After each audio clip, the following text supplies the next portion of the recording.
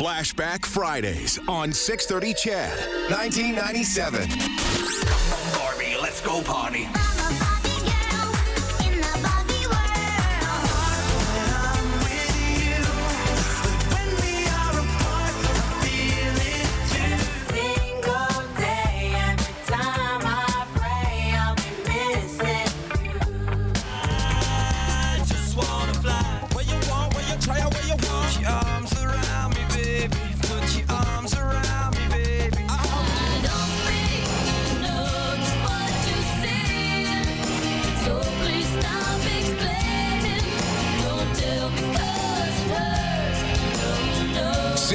CHED Mornings with Chelsea Bird and Shay Gannum.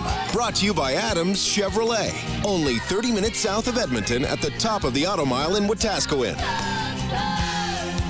That's right. Happy Flashback Friday to you. We're focusing this week on 1997.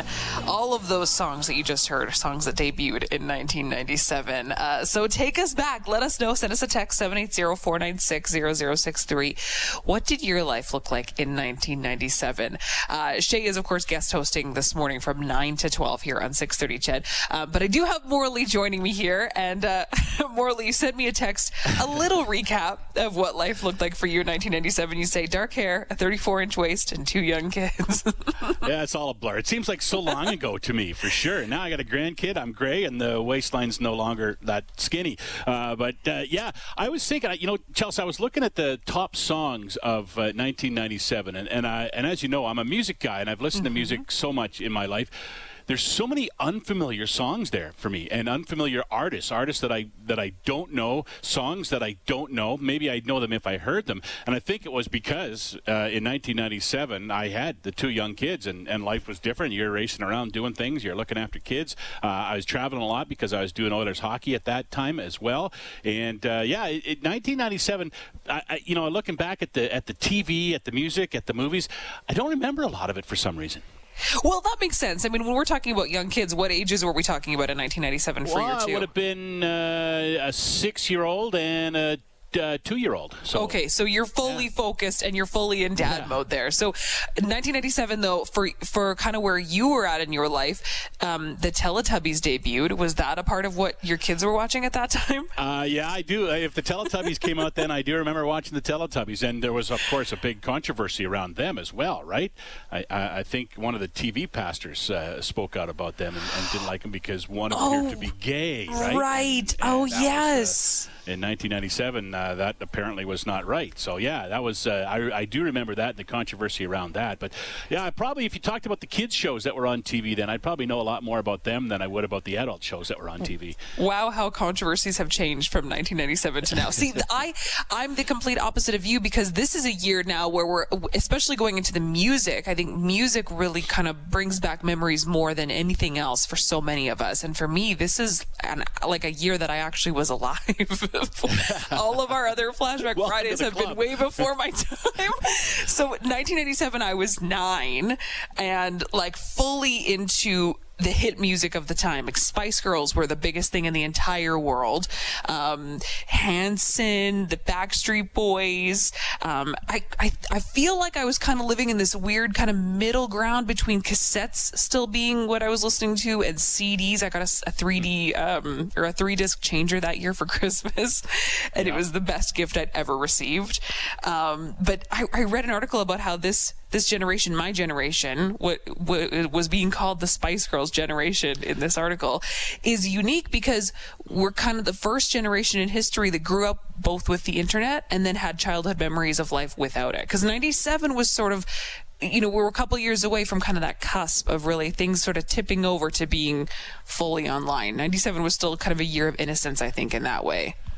Yeah, possibly. You're right. I do believe, and the internet changed everything, right, for everybody, and changed memories. It changed how you do things. It changed everything. The CD, I'm not sure. I think the CD came out like major in big. It just started to like trickle out in those years, and then came out early in the 80s as the listening option for music. But yeah, probably cassettes and records at that time, LPs. I was, you're still going to Kelly's Music and Sam the Record Man, right, and buying LPs at that time. And it's funny when we talk about music. I was looking at the Billboard Top 100. and Everything Old Is New Again, the #1 song on the Billboard charts that year. It was the Elton John song, the remake of Candle in the Wind for Princess Diana. So,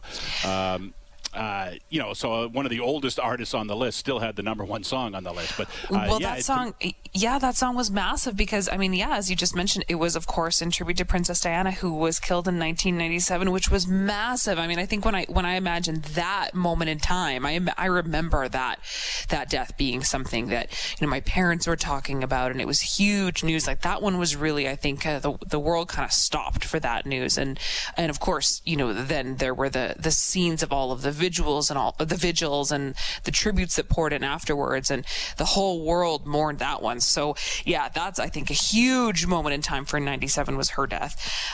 But a big year in a lot of ways. Music, of course, was one of them. Movies and TV shows were another huge part of 1997. Ellen DeGeneres came out on her show in 97, and it was a huge controversy back then. That happened, and much more. Here's movies and TV in 97. Flashback Fridays on 6:30 CHED, 1997. What are you eating? Junior mint. You want one? No. How you doing? Don't! They were all just good guests. They knew when to leave. 2 hours early. Oh, shut up, Niles. The sun is yellow. It heats the ground. That's how they name stuff. Is that car right? Nice to see you again, Jordan. Dance with you. I'd love to. Ah, you're that happy? When's the last time you daydreamed about candy? You can't do that as an adult. Try it. You don't get far. Candy. Oh, cavities. Can't the intern take it? It's Dr. Ross. Dr. Ross? I'll be right there. And no government agency has jurisdiction over the truth. I'm the king of the world! How do you write women so well? I think of a man, and I take away reason and accountability. Sorry, boss, but there's only 2 men I trust. One of them's me, the other's not you. Just got to distract them. Got less than 2 weeks till the election. What in the world would do that? What in the world would do that? Oh, I'm working on it. My boy's wicked smart. Bloody Christmas. The press love to label. Officer White, you should know this is bigger than the police board. Will you testify? No, sir, I won't. The pen is blue. The pen is blue!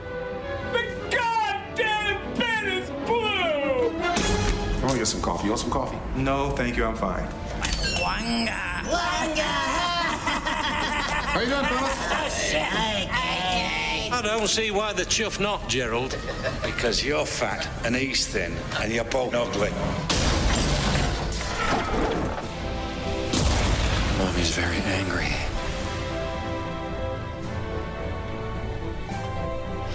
Flashback Friday 1997. So there's some TV shows and movie clips, of course. You might have recognized a few. There was Seinfeld in there. It was Seinfeld's last year. Everybody Loves Raymond, The Simpsons, Titanic, the biggest movie in the entire world in 1997. I'm sure a lot of us have memories of watching Titanic and like the drawing scene being very awkward depending on who you were watching that with, right, Morley? Yeah, I remember going to see the Titanic. I really remember the Seinfeld finale. That was that year, right? And that came in April, I believe, of 1997. And I was, as I said earlier, I was doing the Oilers games at that point, and we were in Dallas during the first round of the playoffs. And I remember the media. It was an off night. There was no game that night. It was between games. And I remember the media all getting together and watching the finale of Seinfeld together in a hotel room and enjoying it. And that was, that was kind of none of us seemed too impressed about it at the time. But when you look back on it, it's a pretty ingenious piece of work. But I remember that specifically. I remember going to see the Titanic on a hot afternoon. It might have been. Didn't the Titanic come out late in the year before, or did it come out late in 1997 and then rock through 1998? I think, right? To me, I have memories of it coming out in that spring, but you could be right. I just remember it being just huge, and it came out November 1st, 1997. November 1st, 97 is what that's Sarah what Google says. Okay. There you go. So it did come out late in the year and then took off. So I must as most movies, I see them late, so I didn't see it. I remember it was a hot summer day when I saw it, so it would have been in the summer of 1998. But yeah, so many. There's a clip of Everybody Loves Raymond in there from TV. One of the few shows that you could still watch over and over and over again from the old eras. Well, a lot of our audience weighing in what they were doing in 1997. Love some of these texts. This LS says, in 97, I'd been living in Alberta for a year. I was bartending at Cowboys nightclub in Fort Mac. That probably would have been a fun time. Where else? This person didn't leave their name, but they say 1997 life was good. I lived in Vancouver, 20th floor, and beach towers across from English Bay. Did lots of partying on Granville Street at the best blues bar with live music. Had great health, many pretty girlfriends with relationships based on respect. Good, clean fun. Miss that place. Morley, what did sports look like in 97? Well, this time around, Chelsea, we're going to look at our two local pro teams. Different results, especially come playoff time from the regular season in the NHL and the CFL. The Edmonton football team had a very good regular season. They went 12-6, finished first in the West, led by Danny McManus and Darren Flutie on offense and Willie Pless on defense. They needed a win over Saskatchewan, not only to get to the Grey Cup in the Western Final, but to get to the Grey Cup as the host team. The game was scheduled for Edmonton and Commonwealth Stadium a week later. As it turns out, for that Western Final, the only good thing that day was the weather. Mother Nature smiling on Commonwealth Stadium. November winter is on hold as a whole city holds its breath, waiting to see if the home team plays in the Edmonton Grey Cup. Those are the stakes today in the West Final. Battered and bruised. There's Rod Conniff that played one more year for a chance to play next week at home. And he'll have to sit in the stands and watch. It's big city against big country in the 1997 Grey Cup game as the Saskatchewan Roughriders get set to run it out. The EE lost by a point that day, and they watched the Grey Cup a week later in Edmonton. Toronto beat the Riders. Doug Flutie was the MVP of the game. That was in November. Just over 6 months earlier, the Oilers had finished a mediocre regular season, a game under 500, but they did get into the playoffs, the 7th seed. They returned to the playoffs for the first time in 5 years, playing the Dallas Stars in round one, a team that had 12 more wins and 23 more points. The Oilers were massive underdogs, but turned it into a thrilling, memorable series that ended in Game 7 in overtime. Doug Waite's got the puck, and he'll wheel back for the Oilers with Marchand. Marchand's got it. He's in all alone. Marchand shoots. Scores!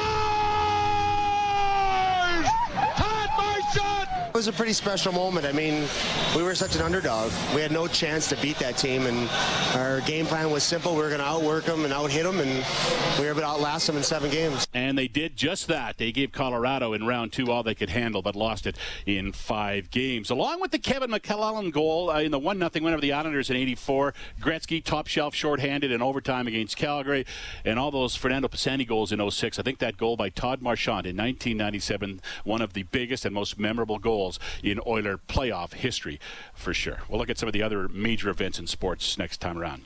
Awesome. Okay, and we'll fast forward to present-day sports after a short break. We'll come back after this.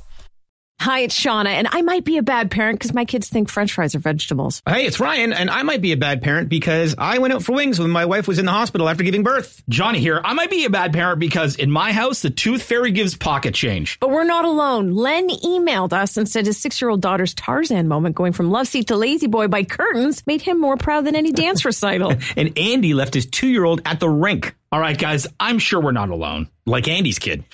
For stories and confessions like this, make sure you check out our podcast. It's called Bad Parents, and it's available wherever you get your podcasts. I left a glove at the rink.